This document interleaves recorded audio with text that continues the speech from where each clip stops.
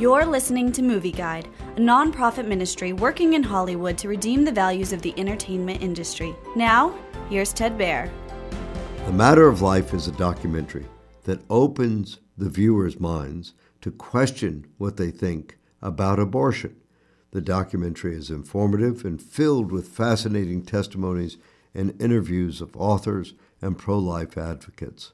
They ask big questions that make the audience think, such as, are the unborn like one of us? Does every person have a right to life? The movie features real-life testimonies of gynecologists who explain different abortion procedures. It explains the history of abortion, including the history of Planned Parenthood and the Roe v. Wade case.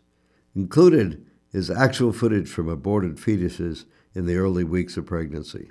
A Matter of Life does a good job weaving the history of abortion with recent interviews of people from Planned Parenthood and activists who publicly support abortion, as well as people who don't. The use of color enhances the movie, with black and white photos of people behind legalizing abortion. The Matter of Life has a strong Christian worldview, with Bible verses and moral discussions.